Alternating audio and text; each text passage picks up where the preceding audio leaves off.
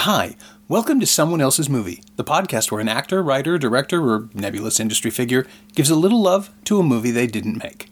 I'm Norm Wilner, senior film writer for Now Magazine, and this is The Other Thing I Do. My guest this week is comedian and writer Dana Gould, whose body of work includes The Simpsons, Parks and Recreation, and an upcoming series called Stan Against Evil, which he's shooting for IFC right now. He also has a podcast called The Dana Gould Hour, which you should check out if you haven't already. Dana picked Dr. Strangelove, or How I Learned to Stop Worrying and Love the Bomb, Stanley Kubrick's exceptional 1964 Cold War satire. If you've never seen it, there's a long overdue special edition coming out on the Criterion Collection label on June 28th. Although if you've never seen it, why are you still listening to this? Go watch it, and then you can discover all of its glorious layers, the amazing multiple performances from Peter Sellers, the dynamic insanity of George C. Scott and Sterling Hayden and Slim Pickens, the incredible cynicism in the plotting, the amazing production design, and the way it's resonated through a subsequent half-century of American cinema. Then you can come back and listen to the episode. Oh, and we also take like 10 minutes to talk about the Star Wars franchise in the middle of it, but it came up organically. I should also point out that we recorded this episode a while back when the idea of Donald Trump clinching the Republican presidential nomination seemed like the stuff of, well, a Stanley Kubrick satire. It's still relevant, just like Dr. Strangelove. This is Someone Else's Movie. I think it's the perfect comedy, and it is the funniest comedy I've ever seen. Mm-hmm. And the comedy comes from where I love to get comedy from, which is fear and desperation. And the whole story of it is of how it got made and how it came to be is just so phenomenal. And there's not a bum frame in it, and it's a brutally funny comedy made by very serious people. Yeah, that's a really good way to put it. The thing that fascinates me the most, I think, about Strangelove is, before we even get into the movie, is the running time. It's arguably Kubrick's most economical film. Yes. And that includes stuff like Killer's Kiss, which is like 78 minutes. Yeah. Still, he absolutely machine-tooled this thing. Yes, and I think that's true. Like, whenever a movie gets over 2 hours, I'm like, well, is this necessary? I have that approach with my stand-up. Like, there was a period a couple of years ago where, like, Dane Cook did 7 hours. Dave Chappelle did 48 days. It doesn't matter. How long you're on stage means nothing. It's what you do while you're on stage. I'm like that with my stand-up. I'm like that with music. I'm like that with books. It's like, shorter, better, faster, funny, lean, and mean is better. Cut the fat. Cut the fat. Yeah. And it works for the pace of the film where you're racing towards, Yeah, you don't have time to stop and meander. You just plow. And that's just my attitude. I think that's, I always think that's better. Star Wars at night, I don't know how long Star Wars is, but it wouldn't be better at a half an hour more. Right. I think the prequels proved that. Yeah, exactly. It's like I don't care. Just what's next? What's next? Yeah. What's next? What's next? So, what was your first experience of Strangelove? When did you discover it? I didn't discover it till I knew the name of it, like I was aware of it, but I didn't really get into it until I was in my 20s, and then I saw it and really appreciated it. And what got me into it was I was a big fan of Peter Sellers, obviously. Sure. And the thing about Dr. Strangelove is it's the only time, in my estimation, that he's ever been blown off screen. I mean, those scenes with Sterling Hayden, no one is looking at Peter Sellers. Everyone is looking at Sterling Hayden, and it's a masterclass in film acting because all Hayden is so still in those scenes. Yeah. He's so grounded and real and quietly insane that it's fascinating. And someone once said, that the camera is a machine that photographs people thinking. Yep. Oh, yeah. And that's why screen acting and stage acting are so drastically different. That's nowhere better illustrated than when Sterling Hayden, towards the end of that movie, starts to ruminate. It's just phenomenal to see. It's so. I mean, the whole movie there's not a bad frame in it, and the story of how it came about is fascinating. But those scenes with Sterling Hayden and Peter Sellers were literally, you talk about raising the stakes. It's two men in a room. And and one man is trying to literally save the world. You know, it's everything that drama shows. Drama's conflict. It's one character trying to get. One character is going to end the world. The other character is trying to save the world. But the character that's going to end the world is crazy. So the character that is trying to save the world can't come at him directly. He's got to come at him from the side. Yeah. It's brilliant. It's just, you couldn't build a better comedy machine at everything that really matters about comedy. And the thing that just, it doesn't get better is when Sellers really starts to get desperate and he starts going, we were fighting them off, weren't we, Jack? You with the gun and me with the belt. Feed me, you said. And I was feeding you, Jack. I was feeding you. Why don't you feed me the code, old boy? I mean, it's just so... It's just they're crawling out of their skin, but they have to maintain a sense of social niceness. Yeah. Like, he can't just throttle him. Well, it's amazing. It's like a Thomas Berger novel. It's just amazing. And that wonderful conflict between the English and the American sensibilities, which Kubrick kind of milks more here than in anything else, because the stuff like Eyes Wide Shut, where he was shooting in England, but it was take place in America. Yeah, he just sort of got away from that. But I'm garbling up because there's so much that you can talk about with Strangelove. Yeah, but it is this incredible nuclear fusion of all of his tendencies as a filmmaker, including that weird satirical aspect. And I'm sure you've heard about or even read the earliest drafts of this thing. We're serious. The first it was serious. It was Red Alert. Yeah. And then he got hold of the script, gave it to Terry Sutherland, and they turned it into a comedy. Yeah. Well, apparently, and I'm sure you know this, he was writing it either... He didn't originally write it with Terry Sutherland. He wrote it with, I believe, his producer. He wrote it with another... James Harris.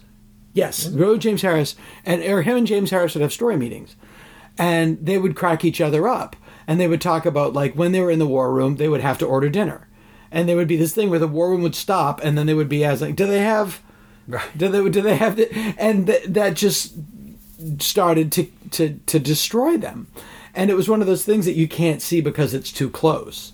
That he realized, this is the only way I can tell the story, because it's innately lunacy. The whole concept of human beings destroying themselves is innately a lunatic idea. That the only way he could really tell the story was as a comedy. And then through that they started coming. And then there was one where aliens were watching the history. Yes. And then Terry Sutherland came in. And the amazing thing about I'm assuming it's Sutherland's contribution, is just the names.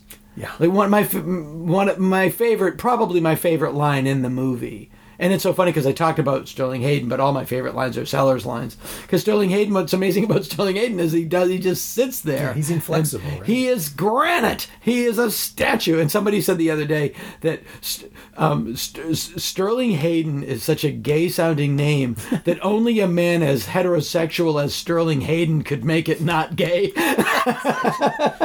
That's a pretty interesting interpretation. Yeah, I mean, he is like, he's... But the line where he goes to Keenan Wynn, now you listen to me, Colonel Bat Guano, if that is in fact your name. I mean, that's such an amazing line. Yeah, it's just it's right up there. The second place behind of Strangelove for me is Holy Grail. Okay, just in terms of like punch you in the face hilariousness at an unending clip, at a nonstop clip. And the thing about both of them is both written by groups of incredibly smart people. You know, now a lot of comedies, I include myself in this, it's just, they're not as educated. They're not as, these people were geniuses, so smart. And what do you know? They came up with something brilliantly funny. Yeah. And there is that sense when in the 60s and 70s when it wasn't shameful to throw a reference out. Yeah. That Yeah, they didn't talk actually down. was like a deep dive. Yeah, it's like a deep dive, and they didn't. And apparently, if you are really schooled in Arthurian legend, Holy Grail is 10 times as funny. Yeah, it like, holds up. there's, I mean, it but makes it's sense. also it's like there's stuff that I am not, schooled on Arthurian legend, so I don't know about XYZ. But there's this is a like the Knights Who Say Neep is actually has its origins in some story that if you knew about it, it would be funnier. It's just one of those things. Yeah. And that- I'm still in awe of the fact that they got like a 2-minute speech about anarcho-syndicalist communes in there. Yeah, no, I mean it's really, really brilliant. You And couldn't- trusted that the audience would sit for it. Yeah, exactly, yeah. Yeah. While just packing mud. Yeah. Just packing mud. A proletariat. It's just amazing. Yeah, Being oppressed. yeah, and the answer to that in Life of Brian is the People's Front of Judea, Right. which is Judean People's Front and the back and forth on that. Yeah, and it just that's just such beautiful stuff that people nowadays. It's not that they don't respect it; it's now they're actively contemptuous of it. Yeah. You expect now that the depth of reference will be, this guy looks like a Jay Leno thing. Yeah, It's a thing that looks like that thing It's not, you're not required. I mean, it's the Oxbridge thing, I assume, where I know this and therefore it's funny to me. Right, and I've it makes always the rest felt of the room laugh. exactly, and people don't, people will come to you, your audience will meet you on the 50 or the 60 or the it's like you don't have to go all the way to them. Right. Yeah, you can make them meet you. And half the stuff that as a kid, I was in Monty Python as a kid. I didn't get all the references, but you know what? Some of them I got curious about, and I looked it up, and then I became smarter. And I appreciated it, Yeah. and that has value too. And if Strangelove has its own sort of educational aspect, then I think it's really about telling people what the Cold War paranoia was like, and sort of tilting. I mean, I think Like my 13-year-old daughter is really bright and has great taste, and is a real nerdy kid, and I'll show her Strangelove in a couple of years, and she might not like it, but I was like, this is what it was like in the 50s and 60s in America. Yeah. Like we really were. I mean, I went to school in the 70s, and we had atomic bomb drills. Did you really? Yeah, Even we then? had duck and cover drills. Wow. In 74 and 5. Wow. I was. Maybe a little bit earlier, but yeah, no, I had them definitely. I Yeah. definitely had them. Yeah. I'm a kid of the late 70s, early 80s, and in Canada, it just wasn't a thing. I mean, Yeah. we had the paranoia, and we Yeah. had the terror, and, Yeah. the year the day after played, and Testament Right. came out, and all that. But it was always so abstract in that it would be a thing that was going to happen, but we wouldn't cause it. Like, we never felt... Right? Yeah, you're just innocent bystanders. No, I remember. I remember the classroom in this school. It was when I was in. So I had to be 4th or 5th grade. So that would be 74 or 75. Wow. Doing a duck and cover drill under if we hear the siren, we go under our desk. Jesus Christ. And by that time, it was probably just a mandatory thing for public schools that was becoming a vestige. Right, yeah. That they said, eventually said, we don't need to do this anymore. Yeah. But we did it. It was absolutely and also it was the President's Council on Physical Fitness, which was from the Kennedy administration.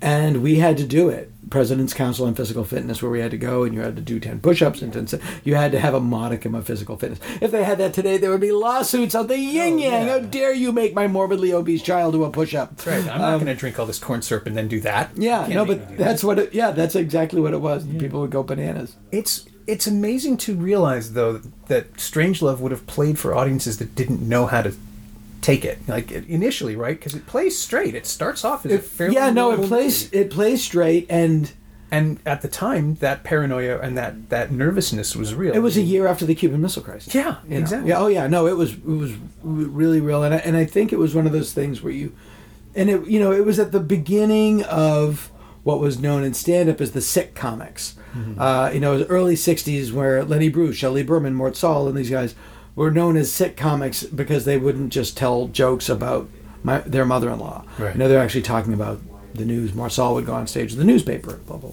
I saw him do that in the 90s. It didn't work as well. No. Yeah, But it was... you have to. Well, you know If you listen what to they say. recordings and- Evolution does not favor the strongest, It favors those most adaptable to change. Sure. And in the 60s, I'm sure, I mean, I've heard the album, Saul was fantastic. He was topical, he was fast, Yeah. he was prepared. And he took on Eisenhower, which people were like, how dare you? No, he was amazing. But people were talking about that, and Dr. Strangelove was very much of that time. It was very much of a piece to that time. It was, how can you joke about this? And their answer would be, how can you not joke about this? The insanity of mutually assured destruction is this thing that we are, and at that time, we're sprinting towards. I mean, we were like all about it. How can you not write? How can you not write a comic? And George C. Scott's character was based on a real guy. Mm-hmm. Buck Turgidson is not as is a shadow of Curtis LeMay. Yeah. Curtis LeMay was a real guy, and he was that goddamn crazy. No, he wanted to run for president because he could have a nuclear war that way. That was his platform. Yeah, and I think that we're not going to get our hair mussed is close to what he said. I wouldn't be surprised. Yeah. And by the way, had we lost World War II, he would have been what's the word? Not persecuted, but charged with war crimes. Robert McNamara says it in The Fog of War. Yeah. In World War II, Curtis LeMay firebombed wooden cities. Nagoya, a city made of wood. Yeah. And all of these other, and they firebombed them and killed hundreds of thousands of civilians. Yeah. Which is only triumphant because, as you say, the war was won. We won the war, so the winner writes the history. Yeah. Yeah. Had we lost, he would have been a war criminal. Yeah. Absolutely. I mean, we still haven't really reckoned with Iraq and with Afghanistan and all of that stuff. Nor will we ever. Yeah. Well, no, it's in no one's interest. Yeah. And Iraq specifically is interesting because everyone knows it was a mistake now, but we just can't admit it. Yeah, we're recording this in 2016, 13 years after the fact. Trump just came out and said that Bush lied to people. It took that long, and it had to be somebody that insane. It had to be a Republican. Well, it's the first time a Republican said it. Sure, yeah. And it's fascinating. I mean, he's just a fascinating character because he still gets the support of Republicans. Mm-hmm.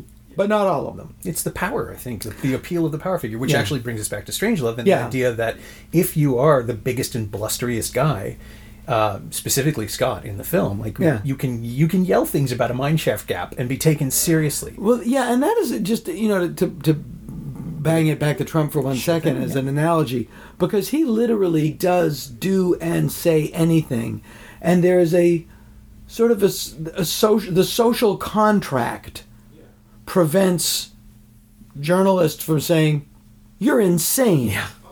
And I think, you can't say that he's dumb. No, he's canny. He's playing the room every time, which is absolutely fascinating. What would be fascinating to see if he got elected, which would be horrifying, but if he got elected, he wouldn't do anything. Yeah. He'd be an obstructionist. Yeah, he wouldn't be able to do anything. And he doesn't believe anything that he's saying. He only believes in enhancing his own brand. And the minute he realizes that his legacy will be defined as a president by what he accomplishes, he will shift his focus to what he can accomplish. And he will become, and then the people, and then it'll be interesting to see if his legions rebel. I don't think he's going to win. Because right now he's only appealing to a portion of a portion of a portion of the electorate. To that end, he's vastly popular, but it's like in sports. Right now, he's in the division playoffs. He's not gotten to the finals yet. There's an entire half of the country that hasn't been able to weigh in on him yet, and they're nearly universally opposed to him. There's so many people out to get, so many, you can't say in the Republican Party that George Bush was wrong. Yeah. Well, now you can, because he's finally set the precedent. But for 13 years, no one could speak against it. But the people who have Bush's back are waiting, and the minute he stumbles, the knives that are going to go into his back won't stop. Yeah. That's what I don't understand. It's like everybody keeps saying, and they said it with Ford too. There's this conviction, I think, somehow that the world will right itself, that the system will right itself. Yeah. And with It Ford, just takes we just much saw longer. he was invulnerable because the only thing that Until works, he wasn't. well, but that was his, like the only thing that could destroy Rob Ford was Rob Ford. Yeah, well, that would be with Donald Trump. Or it was the same with Richard Nixon. I suppose with These Nixon, people yeah, get it's to the cover-up. point. These people with clinical narcissism get to the point where the only hurdle left is to destroy themselves because they've achieved all they want to achieve, Right. and then they can't resist the temptation. You are your own target. Yeah, so they just do it. Yeah. With Trump, I don't know. I think he's trying to destroy himself. Yeah. Now he's going to war with the Pope. That's like, where else can you go? after Yeah, and that I escalation? literally think he's trying to derail it because he doesn't really want to do the job. Yeah. And people are just like, no, we love it. Yeah, well, that's why he always, supposedly that's why he always abandoned his presidential bids in the past, is because it's work and he doesn't want to do it. Yeah. And now something somehow tipped him over the edge and he just can't stop. Yeah, I don't know. It is, and Strangelove is a movie about 7 Trumps. Yeah, and hurtling, all of us hurtling towards destruction. And the other beautiful thing about Strangelove, and I don't have the exact numbers on that, but somebody made this point, that it is a movie about global thermonuclear war, and it's told in 7 rooms. Yeah. Yeah, they're all small situations. Yeah, you don't need to show everything. You can, it's all, I wrote a movie and there was a supernatural element, and the producer, we need to see how the world is reacting to this. We need to go online. No, you don't. Oh, the minute you do that, yeah. Yeah, Because no, you that lets us in the audience ask questions, which you should never do. Right, yeah, no, we just keep it in this, it's like Day of the Triffids or Village of the Damned. No, it can be in the town. The town can be the world. Yeah. The town can stand in for the world. People will buy it. Yeah. Well, that's Romero's zombie rule, right? Like, it's always just one room. It's always, you end up trapped with the people you're trapped with. And unfortunately now it's such a structure that, well, humanity would betray itself. It's like, yeah, we know. Yeah. Just once, let's do something different with the zombies. It's really true. But there's nowhere to go once you've isolated yourself. Well, I don't know if you've seen it. I'm sure you have Conquest of the Planet of the Apes. Yeah. One of my favorite movies. One of my Set favorite in movies. Far-flung, if I remember correctly, 1997. Right? One. Was it really that early? North America, Oh, Jesus. 1991.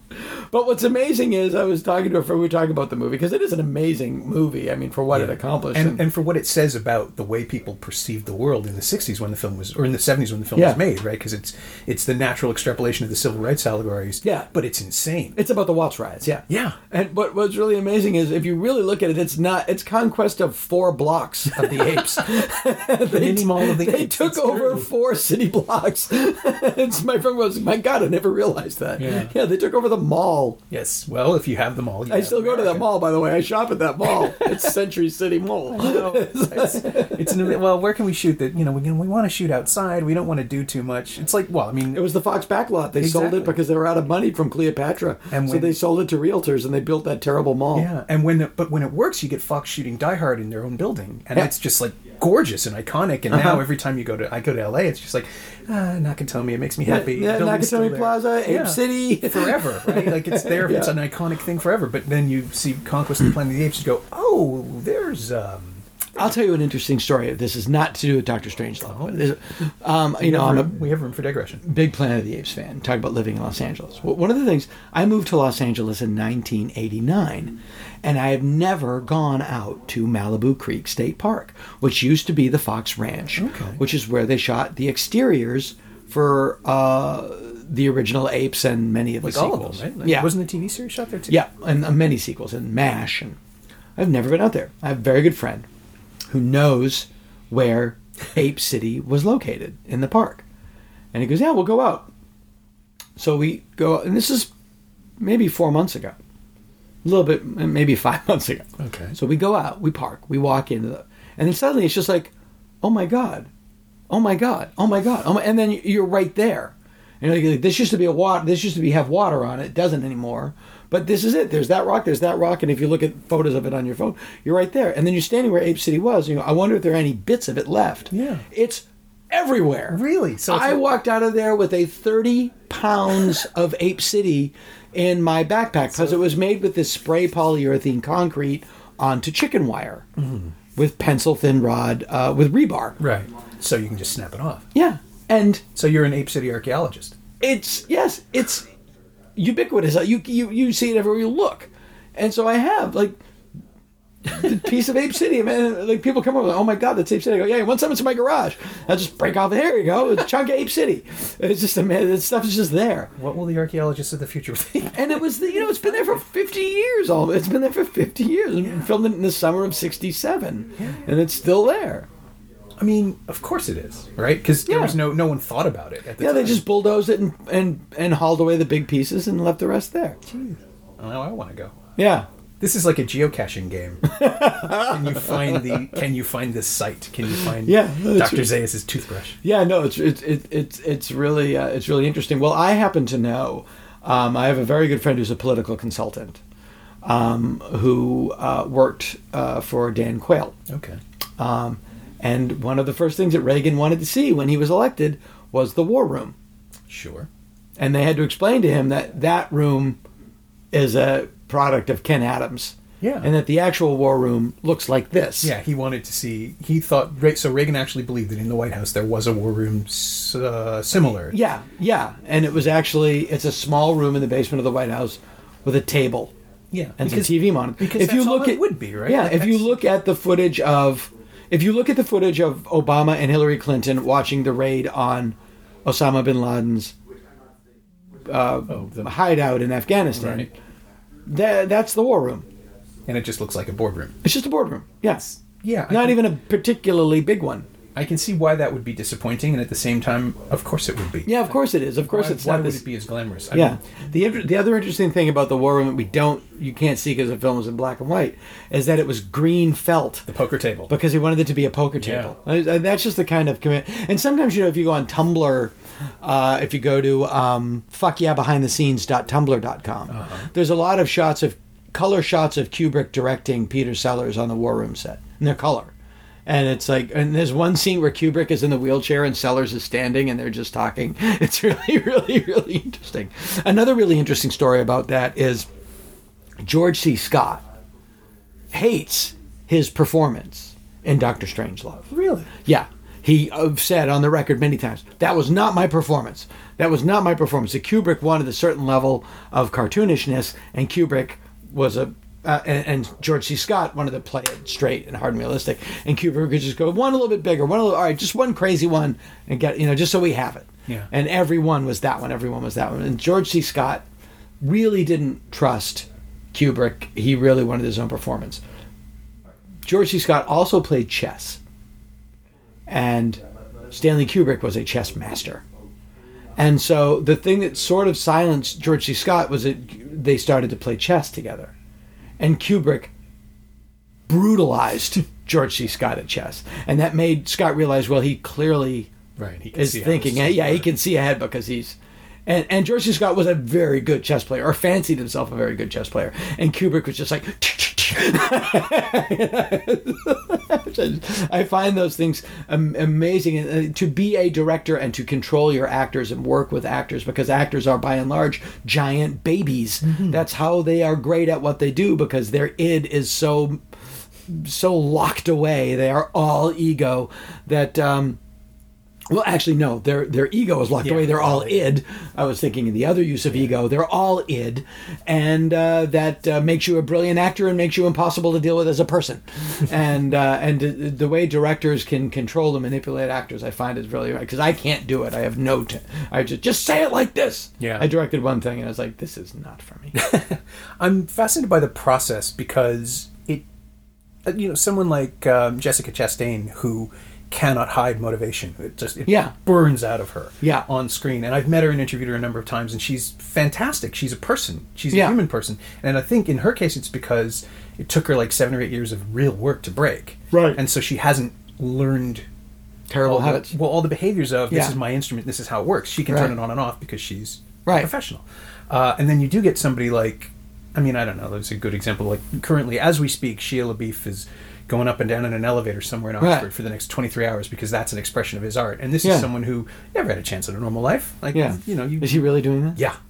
Yeah. He's webcasting it. It's, and last month or 2 months ago, he's just unmedicated. It feels Let's that just way, say doesn't it? This is someone who could be, or just needs a cult. Something. He's just some people, but it's like all of those, there is that thing, like, Charlie Sheen or these, they're unmedicated and they're unsupervised, and you can't control. You can't stop somebody from killing themselves.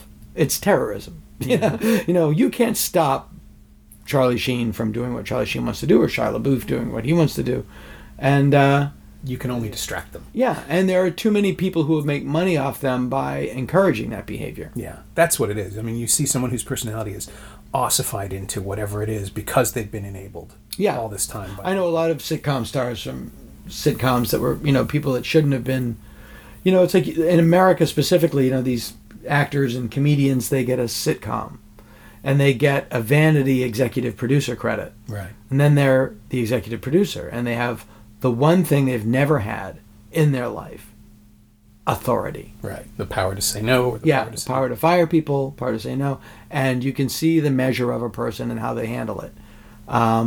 I've seen people handle it with grace and aplomb.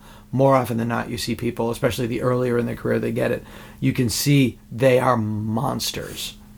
And I've seen two people from very close up just drive themselves into the ground. Like the ballet of self-destruction begins immediately. Right. And it's only frustrating in that it is so predictable. Right. And that there are other people working that get taken down. Like the projects and things that are destroyed. In the process. I mean, I've seen, but, in both instances, I saw people happy to be out of work because they got to leave that toxic atmosphere. Yeah. I've never understood how collateral damage functions in Hollywood. Like people who just have the misfortune of being on something and then get tarred with it. You keep going. Yeah. Yeah, you keep going, and it's eternal. It's been around. It's not a new thing. Yeah, I guess that's where the whole survivor mythology comes from too, right? Not the show, but the idea that someone is, this person's a survivor because they've come through this and this and this. Yeah. Again, it does not. Evolution does not favor the strongest. Those adaptable to change. How much shit can you eat? Yeah, and as I said about Hollywood, once they give you a bucket of shit and go, now if you finish that, we'll bring you the real bucket. Jesus Christ. That's so horrible. Yeah, and it's an industry that delights billions of people. It's funny because it's true. Yeah. Well, to get back to directing actors though, because there's something that you mentioned that Scott thought his performance was too big. Yeah. Because he was uncomfortable about being directed for comedy. Yeah. But the other big legend of the film, of course, is Slim Pickens, who wasn't told that the film was a comedy. So the story goes. I don't know this story. Well, supposedly Kubrick said they cast him fairly late, and he said this is and you know why they cast him. Well, did somebody else? Peter Sellers was supposed to play that role. But he broke his foot. He fell out of the cockpit and broke his ankle or something, broke his foot. And they got Slim Pickens. And Pickens supposedly was cast because Kubrick liked his performance in 2 or 3 other films. Yeah. And said, this guy's authentic, put him in. And no one told him. There was a famous, was it The Wild Bunch? Or that's too soon? The Wild Bunch was made later. Yeah, that's what I mean. Strangelove was too soon. Yeah. But there was some Western that he was in that Kubrick saw and liked him. Yeah. And he came up and he is that guy. Right. Like it's not acting, he is corn. Howdy, Mr. Kubrick. Yeah. Like he's that. I think corn on legs. Yeah, he showed up in buckskins, I think, in England, and Sellers didn't do it, and they put him in that role, and if he doesn't know it's a comedy. Yeah, you can't watch that last sequence with him. I mean, we can go into spoiler territory. He rides an the film was released in 1963. Yeah, you cannot have that scene played straight, and yet he was doing that. Well, here again, I'm sure you know this. In his famous scene where he's going through the survivor kit, right? There's a line. Oh yeah. There's a line where he goes, "Hell, 3 prophylactics, $22 in cash. Again, guy have a pretty good weekend in Dallas with all this." His line was originally, "Guy have a pretty good weekend in Dallas with all this." And they changed it to Vegas because the first premiere of the movie, sneak preview, was November 22nd, 1963, and they're like, no references to Dallas. Yeah. So when it did come out, if you look during that scene, he is not saying Vegas. Oh yeah. He is saying Dallas. The dubbing is really obvious. And it's looping. All right, pretty good weekend and with all that. It's amazing that the film was even released at all after that. Yeah. It's just one of those things where Strangelove, watching it again, I think the last time I saw it was 2 years ago, maybe. And watching it again with an audience that was ready for comedy. Like, they just come in and like, we're going to laugh at this. Right. And it won't let you right away. Like, no. There's a chuckle, and then there's a kind of a staggered laugh, and then people are barking. Yeah, and that's great. And, you know, But that's 50 years later. I can't conceive of what it would have been like to sit down and watch that film. It opened in January 1964. Well, it must have been insane because, you know, if you look at other films from that time that were like these legendary comedies, they are so slow. Yeah. So it was probably just like a roller derby. Yeah. But that's another thing about comedy that people don't realize. I do this on stage too. It's, you know, laughter and screaming both come from tension. Mm-hmm. Laughter and screaming are cousins. Oh, and they do the same thing. They release tension. And the more tension you build, the bigger the laugh. And I've been doing stand-up long enough that I trust the silence is enough. I love to build tension in a show. I love to stop and slow down. And you can feel the audience go, where is this going? What's he doing? I love that stuff. And there's a lot of that in Strangelove. And it's also... not everything needs to be brutally hilarious. And like the scenes of the attack on Burleson Air Force Base are, I think that's the name of it. I think so. Yeah.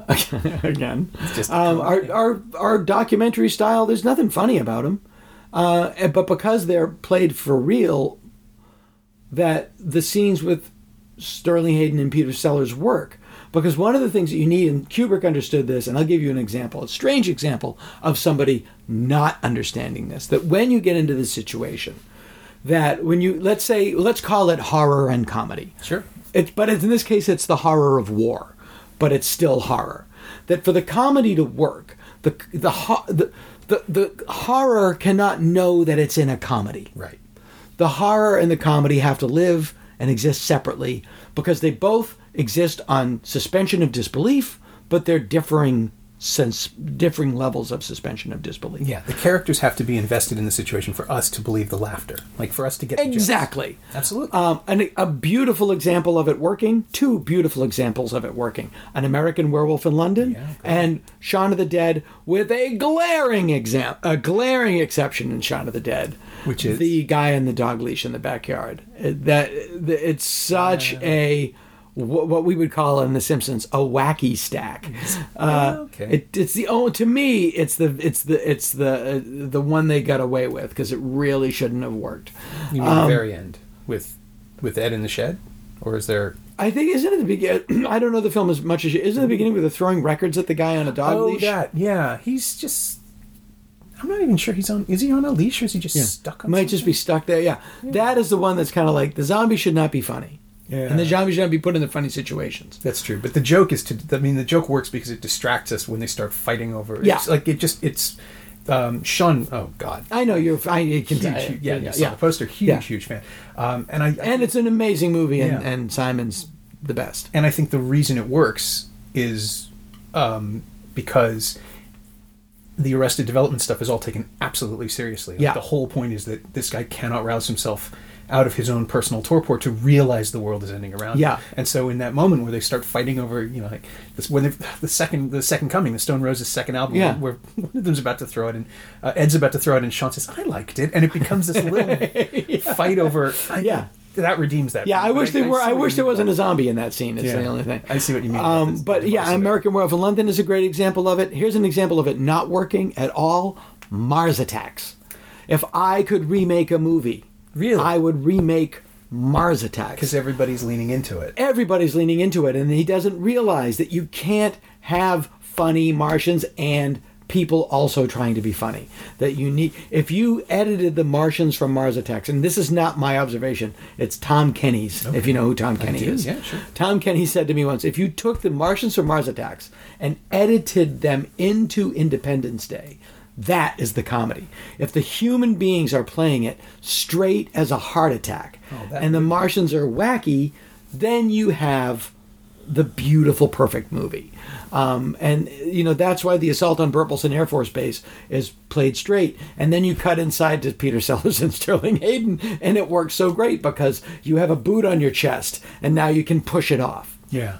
And the Coke machine too is another moment where Perfect example, yeah. where you just you run smack into the absurdity of the real world. Yeah. I don't want any preversions. Yeah, and it's the And unbending. Keenan Wynn is so brilliant in that part. It's the unbending nature of the joke, right? Like, Yes. no matter what you think the scene is about, it's going to be about this moment right here. Yeah. It goes back to, well, what would they order during the war room moment? Yeah. Like, how would you? There's a great scene. There's these little things that when it's done well that are so chilling. You know, it's like when in the moment, very early in the movie, when Peter Sellers learns that they've sent the wing, he just goes, "Oh hell!" But it's so like, it means so much, and it's just two little words, but it's kind of it's like a little beautiful moment where it's like, "Oh no, it happened. We did it. Oh hell." There's another weird moment. One of my favorite movies. It's a TV movie. The original Night Stalker with Darren McGavin. Oh, sure, yeah. There's a really chilling, weird line in that for a monster movie where they find the body of a woman and she's in the desert. And the guy goes, "There's no footprints between here and there." And Darren McGavin goes, "What did he do, throw her?" And it's just this odd, like, yeah, he did. It's ugly and cynical. Yeah, and it's also, it's like, whatever we're dealing with did that. Threw a woman 22 feet.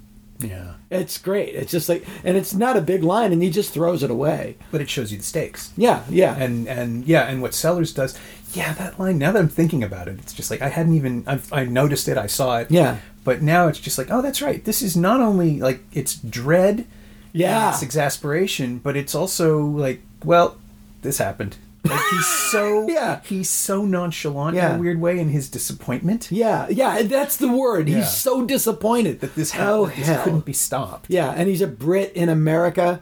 You know, it's like all that class stuff comes in. Yeah. Yeah. It's remarkable. Another beautiful did it anyway. Yeah, I love little, I'm a comedy writer and a comedian, and I love beautiful little jokes that are like diamonds to me.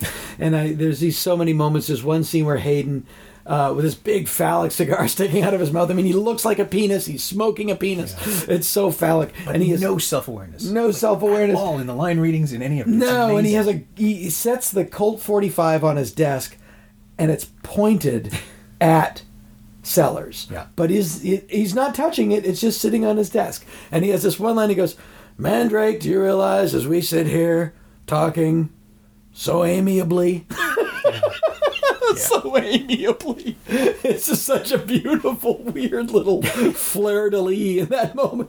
Yeah. Sitting here talking so amiably. Yes. That's great. Yeah, it's the Burpleson Air I can Force revoke Base. This at any moment. It's the power. It's the posturing, and it is a dick move. Like, for him, it's perfect. Yeah, he's such a fucking dick. Everything about that movie, it just, even now, like, it just fires on all cylinders. It does. It's just smart people doing their jobs the best of their ability. Sending us screaming into the abyss. Yeah, there's a great shout out to Strangelove in Raising Arizona when John Goodman and the other guy tunnel up into the bathroom. Yeah. Written all over the bathroom wall is POE, OPE, POE, OPE, PEO. Yeah. Forgotten that. Yeah. Of course it is, because the Coens are freaking geniuses. Yeah, exactly. The one thing they've never really done is a Kubrickian pastiche. Even in Hail Caesar, there's no room for one. Yeah. Hail Caesar, I was disappointed by. It was one of their movies that I would refer to as being confuse-hilarious. I like that it exists in the same world as Barton Fink, but it ain't no Barton Fink. No, in my mind, Barton Fink went back to New York to write for TV in the 50s. Barton Fink is in my top 5. Barton Fink is in my top 5 movies. Of the Coens or ever? Ever. Oh, wow. You get Planet of the Apes, the original, obviously. Strangelove. Ed Wood. You'd have to piggyback Plan 9 from Outer Space onto Ed Wood, because to me they are of a piece. Yeah. Skipping through the universe together forever. Yeah, they're connected, joined at the hip, and I would put Barton Fink in there, and then maybe Holy Grail, just in terms of just like, wow, yeah. So, is the Barton Fink connection? It's comedy the way I like comedy. It's comedy when that it's the same with Dr. Strangelove. The building's on fire, and we got to get out. And the comedy comes from fear, desperation, And I love, I'm a writer who works in Hollywood, so there's a lot I recommend. I love the beauty of the painting, that he longs to be in this painting with this woman. I love the longing, the beauty of that. That's what Hail Caesar doesn't have. Is it doesn't have the painting. It doesn't have the longing of Eddie Mannix, who was a real guy. Yeah, and not at all like he's portrayed, as I understand. Oh, he was a horrible man. He was a horrible man. Do you listen to You Must Remember This? I haven't reached that point if he's in there. There's an Eddie Mannix episode. Oh, cool. Yeah, that podcast, I just discovered it. It's like porn. I can't get enough of it. She's so good. It is amazing. And I'm kind of in awe of what she's managed to accomplish with just the scholarship of it. The depth of... And I do on my podcast, I have like a mini edition of that in the middle of every podcast where I just I go deep dish about something that I'm really fascinated by at that particular time. I did one on the Night Stalker. Last episode was Evel Knievel. Just like weird little things that I get really fascinated by. And then I heard hers and I was like, oh, you did it as a whole podcast. God love you. It's an amazing commitment of resources. She's Ryan Johnston's girlfriend. Oh, so they're in England now because he's shooting Star Wars 8. Yeah, I didn't know that. Yeah. Good for Ryan. Nice to see Ryan had a break. Directing Star Wars with a super cool girlfriend. Blah, blah, blah. He has had my heart ever since he revealed his TV Ninja thing, where if he sees a television set that's misconfigured or miscalibrated to like showroom settings, he has to fix it. Because I do that. That's so funny. We were talking about it when he came through town for Looper, and I was just like, brother, you don't know how alone I felt. Oh, that's so funny. Yeah. He must have laughed. He's really like the hard. West Coast version of me. Yeah, that's so funny. And now he's making a Star Wars movie, and I'm so happy for him to have it'll be very high hopes for it. That's shooting now. Yeah. I'll be in London in 2 weeks, and I'm just like, I probably can't convince anyone to let me on that set. Are they in London? I think Pinewood, they started shooting in Pinewood.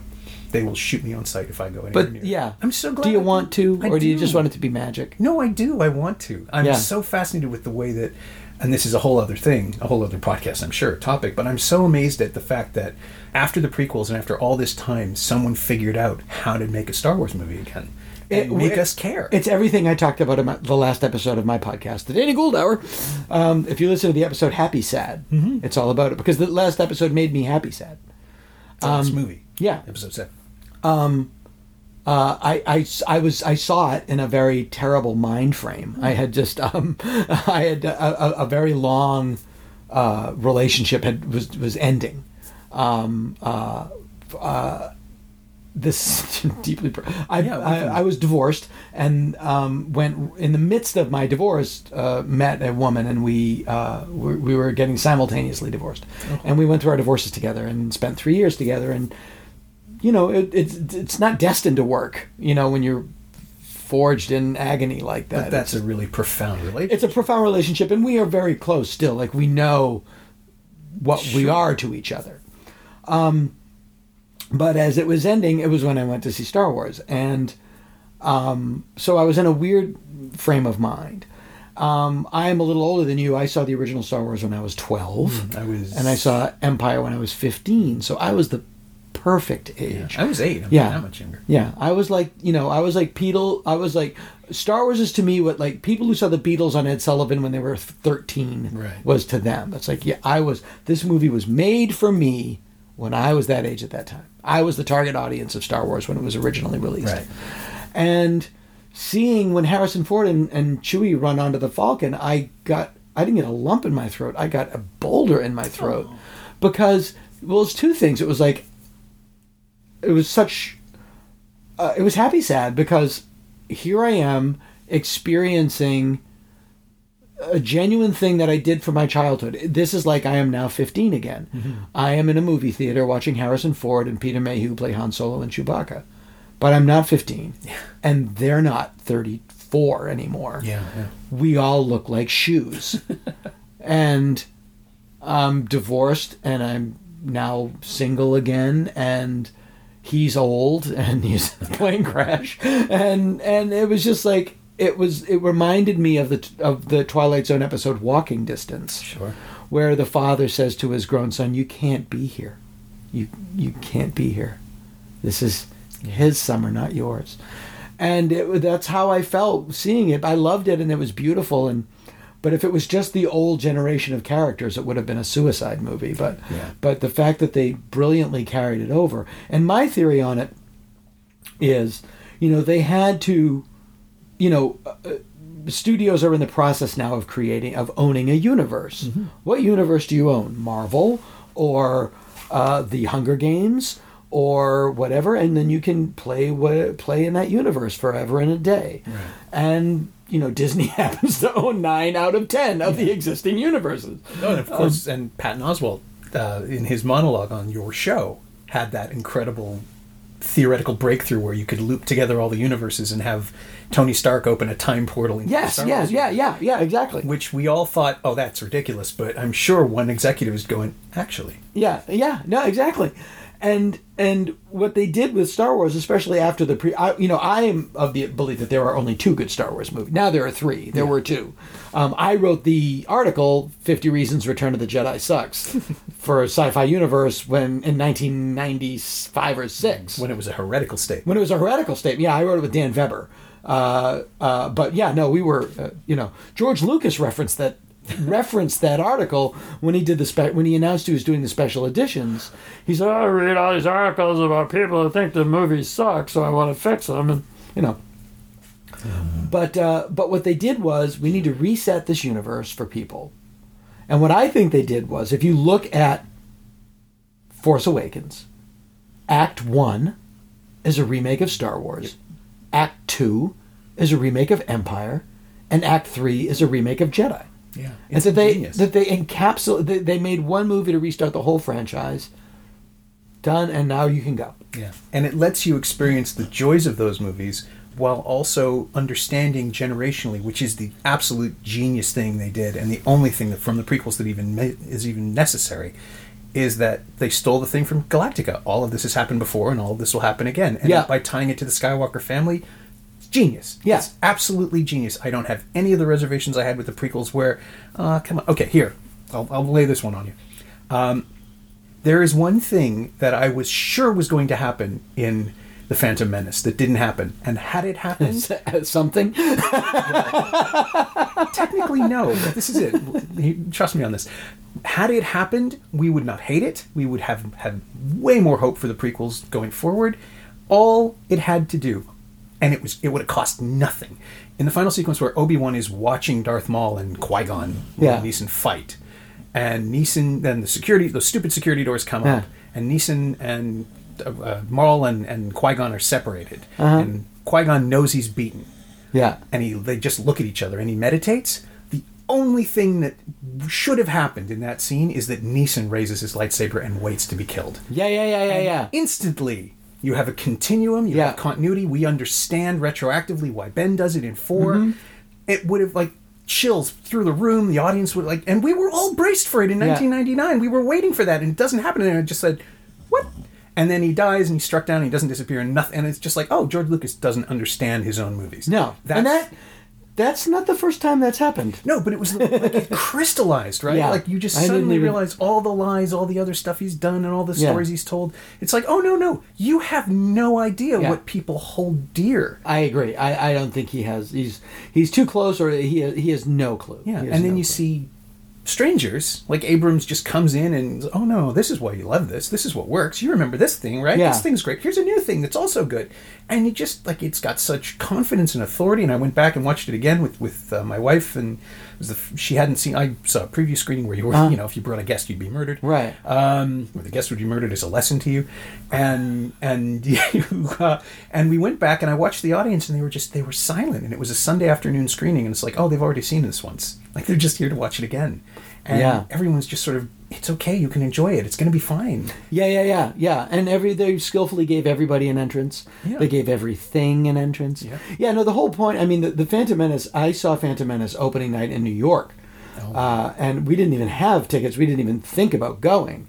It was during the network upfronts, which is when the big networks all go to New York, and they premiere their fall schedules for the advertisers. Right. My wife was there because she was an agent, and she had shows on the air. I was there doing Conan, so we were both in New York. Our friend, this was back in what my wife and I referred to as back in the day. We weren't married yet. We didn't have kids yet. We were in New York. our best friend was the president of the WB, and he had tickets. Like, yeah, we'll go. It'll be great. And we went opening night, and everyone's in costume, and 2 minutes into it, you're like, it's horrible. Yeah. You could tell right away. Yeah, because the air goes right out of it. Yeah, they're waiting. The first thing they're doing is waiting. And you can just, it was almost like, yeah, and it's just, and you can see the lightsabers just in the front, and the crowd fighting it, like the crowd not wanting to admit that it's bad. It was amazing. It was an amazing feeling. Yeah, it was really just. I had the same experience here in a Toronto screening. I guess 2 days before the actual opening. The press screening was a preview at this big 700-seat theater, and everybody was just wired out of their minds. And it's just like, it's just inert. Nothing's happened. Yeah. Why are we staying? And then again, Abrams just realizes, no, motion. Like, people are addressed doing shit. They're introduced moving through the scenes. Star Wars, you talk about cut to the chase. Yeah. Star Wars, and this is, okay, now we get it. Star Wars is in the middle of a chase. Yeah, I mean, it opens after all the other stuff has happened. Yeah, and you don't need to go back a second in time. Nothing that happened before that moment matters, and no one cares. Yeah. That's the basic premise of the prequels. That's why he started where he started. Yeah, right. Nobody gives a shit. And it was never the saga of a family. It was, you wanted to make Flash Gordon, you couldn't, so you invented your own. And then some stuff fell into it by accident from other people, and then you retroactively built this mythology around it. You never wrote 21 movies and wrote, it's just like, he's just such a charlatan. It's the worst, and I think that's why, like, even your impression of him sounds kind of Muppety. Everybody does that. So do I. It's the sense that he's just he is this fraudulent Wizard of Oz character now who he couldn't acknowledge that he got lucky. That's the thing I've never understood. Yeah. Like 77 and 80, you created mythology, you changed the world. You made something that wasn't there before out of pieces that were, and you showed people a new kind of dream, and you reinvented everything we think about space opera. Like, you invented space opera, or upgraded it from Flash Gordon and Buck Rogers and Lensman, and you're just say so. Like, you used to say it all the time. Just admit it and say, and now we're going to do this. But it's like, no. I have this grand plan, 9 movies, and then it was 6 movies, and back to 9 movies. Yeah, it's all baloney. And the internet is filled with these rantings. I don't believe you. But yeah, it is that thing in 1980. Part of the reason he got so lucky in 1980 is he had a director that wouldn't listen to him. Yeah. He fought a lot of fights. He lost a lot of battles with Irving. He thought Irving Kershner would do everything he said. Right. And Irving Kershner went, "Fuck you." Yeah, I'm the director here. Yeah, and there was a scene. The most famous example is "I Love You, I Know," where he was like, "No, he can't say I know. He's got to say I love you too." And Irving Kershner was, "You're out of your fucking mind. That's a much better line." Yeah. And he fought it up until it came out. Yeah, he's a space scoundrel. But that's and there it is. Like, he just doesn't know who Harrison Ford made Han Solo. No. Like, he's just, and I guess that's it. He just can't divorce himself from the idea of the character in his head or whatever the story. No, it's like, it's like he wouldn't shoot first. Yes, he would. He did. Yeah, he always did. Yeah, and he's like, well, this is going to be Princess Leia. You can't shoot her. Yeah, I did. That's the whole point. That she fell in love with somebody she shouldn't have because she's a human being. And that's what we all do at some point in our lives. Yeah. And if you remember, George, the original idea was that she was going to fall in love with the guy you later decided was her brother. Right, yeah. So it's the start of the Force is very different with people. It's like, nope. No, and it was also like Darth Vader was not Luke's father in Star Wars. No. They didn't know how to end Empire. Yeah. So they thought, what if we make Darth Vader Luke's father? Oh, that's interesting. And it's great, because it does. It clarifies everything. And it makes all the relationships work. But I am telling you, when they were making Star Wars, Darth Vader was not his dad. No, and Darth Vader wasn't the central figure of the mythology, because if he was, he would have been in it for more than 6 minutes. Yeah, exactly. Somebody described him on my podcast as a disco samurai. Sure. He's just a disco samurai Avenger. Yeah, with James Earl Jones's voice. Yeah. But that brings us back to Strangelove. Because James Earl Jones is in the cockpit. I can segue anything. Yeah, he's in the cockpit. I believe, is William Daniels in that cockpit? There's certainly William Daniels' voice. The future of St. Elsewhere? No. William Daniels' voice is in that cockpit. I don't know if it's his. There's one of the guys. I wonder. It sounds.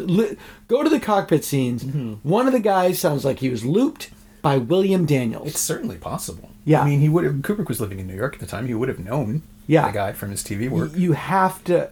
I'm telling you, it's not one of the Navigator sounds like he's being looped by William Daniels. I will revisit that because that's something I've never really thought about. Yeah. It's weird. Every time a guest brings a huge movie in, it feels like we don't cover it enough. Right. But I think that's just the way it is. It's the nature of conversation. It's the nature of it's a river, and it's always going to follow its own path.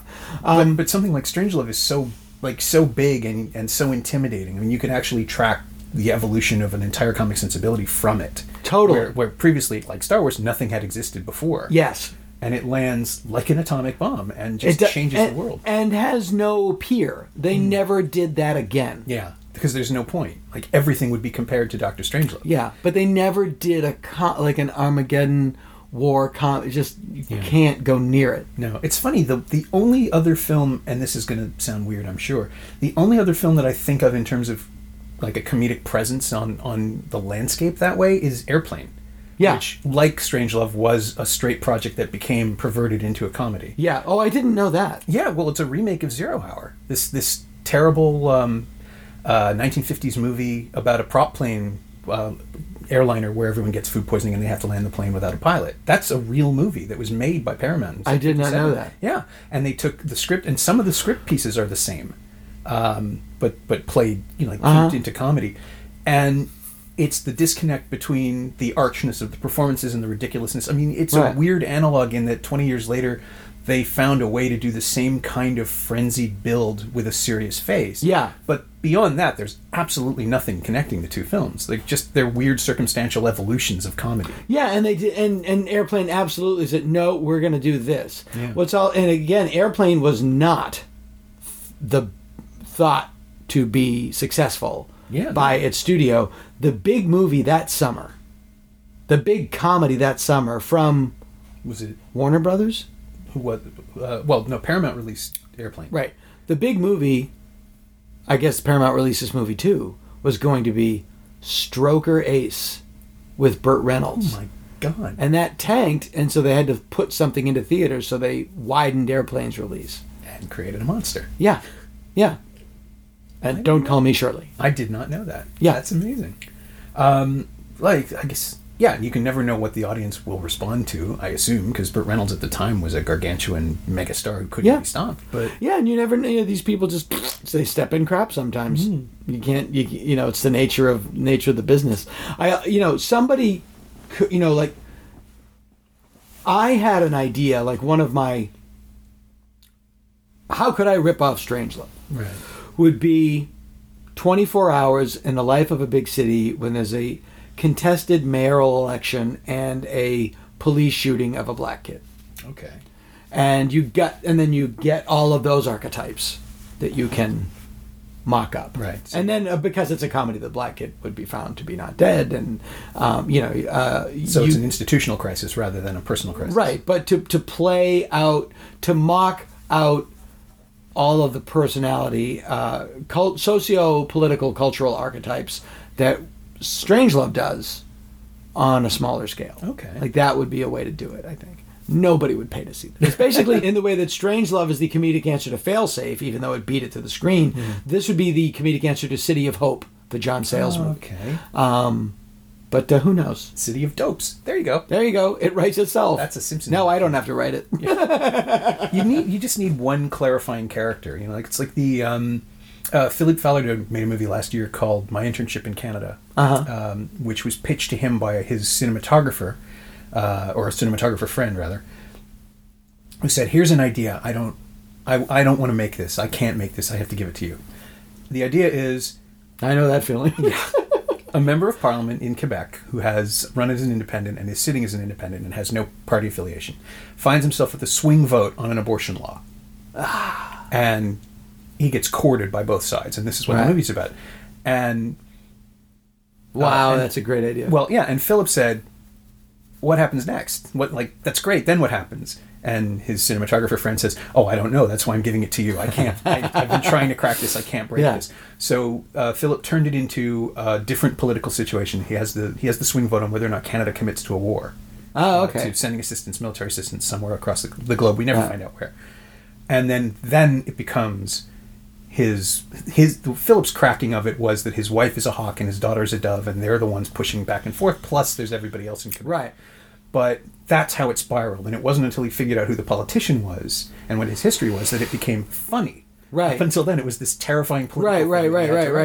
Oh, that's fascinating. So the way in he said the way in was to find this poor guy who just, he's good at what he does, but he doesn't want to do anything. Well, they tried to do that on the HBO series with Jack Black and Tim Robbins that just came out. They tried to do the Strangelove situation with that, and I don't think it played good. No. Well, the problem now with geopolitics is that it's all too intimate, I think. Everything's become so personal that we can no longer imagine a human-based threat taking out the whole world the way we used to, because the Soviets were faceless monsters who wanted our deaths, or vice versa, depending on who was telling the story.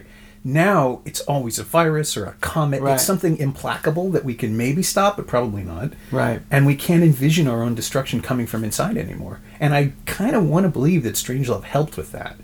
Yeah. By humanizing it all and showing us just how ridiculous it would have to be to get to that point. Yeah. But at the same time, maybe we're just, maybe it's just the internet. Well, it's also a beautiful thing you have to remember about Strangelove is that it does end with they don't save the world. No, not even a little. Yeah, that's what makes it a great film. Yeah, they create a little Playboy shelter for themselves. Yeah. Because I'm pretty sure we all believe that that's what the 1% would do. Yeah. I mean, to the point where, of course, they'll have to have breeding desires. Only the most pure specimens. But, and then Emmerich goes ahead and makes 2012, where that's basically the plan. The world is about to end, and so the rich get space arcs. Yeah. Or water arcs. They're not even space arcs. That was a great switch in the movie. It's like, oh no, we're not leaving the planet. We're not that advanced. But we can float for a little while until it fixes itself.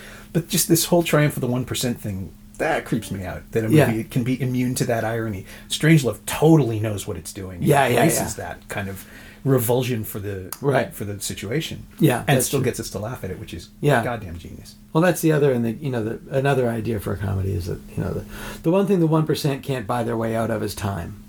They're going to go old and they're going to die, and there's a comedy in there someplace. Yeah, there's a couple of really terrible straight science fiction movies too.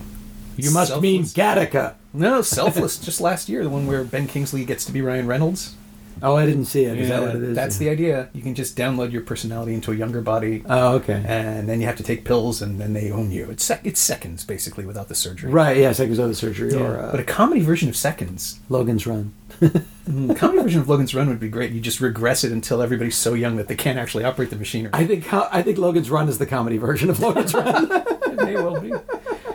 Okay, so to wrap, the final question is always the same as well, which is that, and I'm pretty sure you've already explained this, but what of Strangelove have you lifted? Is there anything that you've used or absorbed or internalized? Yeah, I have the same attitude towards where comedy comes from that Strangelove does, that it comes from very serious things, played out in a way that is based on realistic human reaction, and the comedy is because you choose to laugh instead of cry or scream. Right. That it's a choice.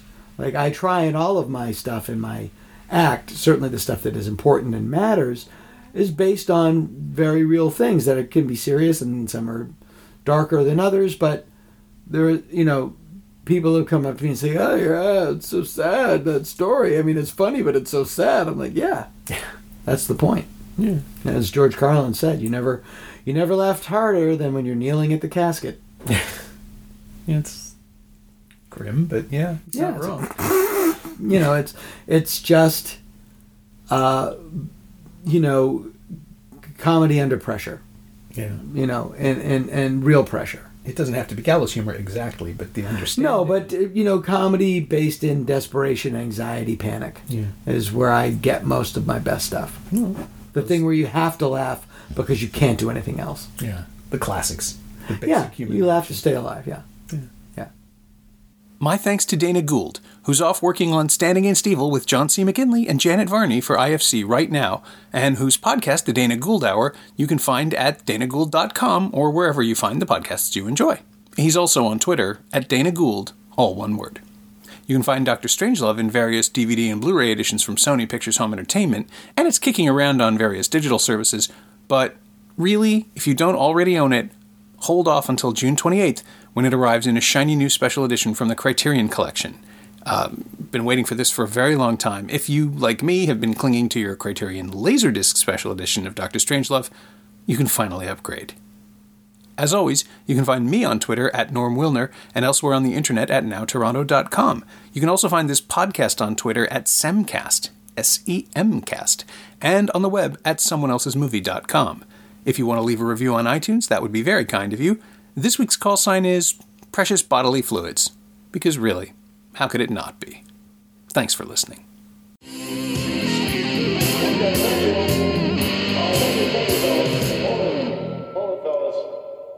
I'm afraid you're just too darn loud.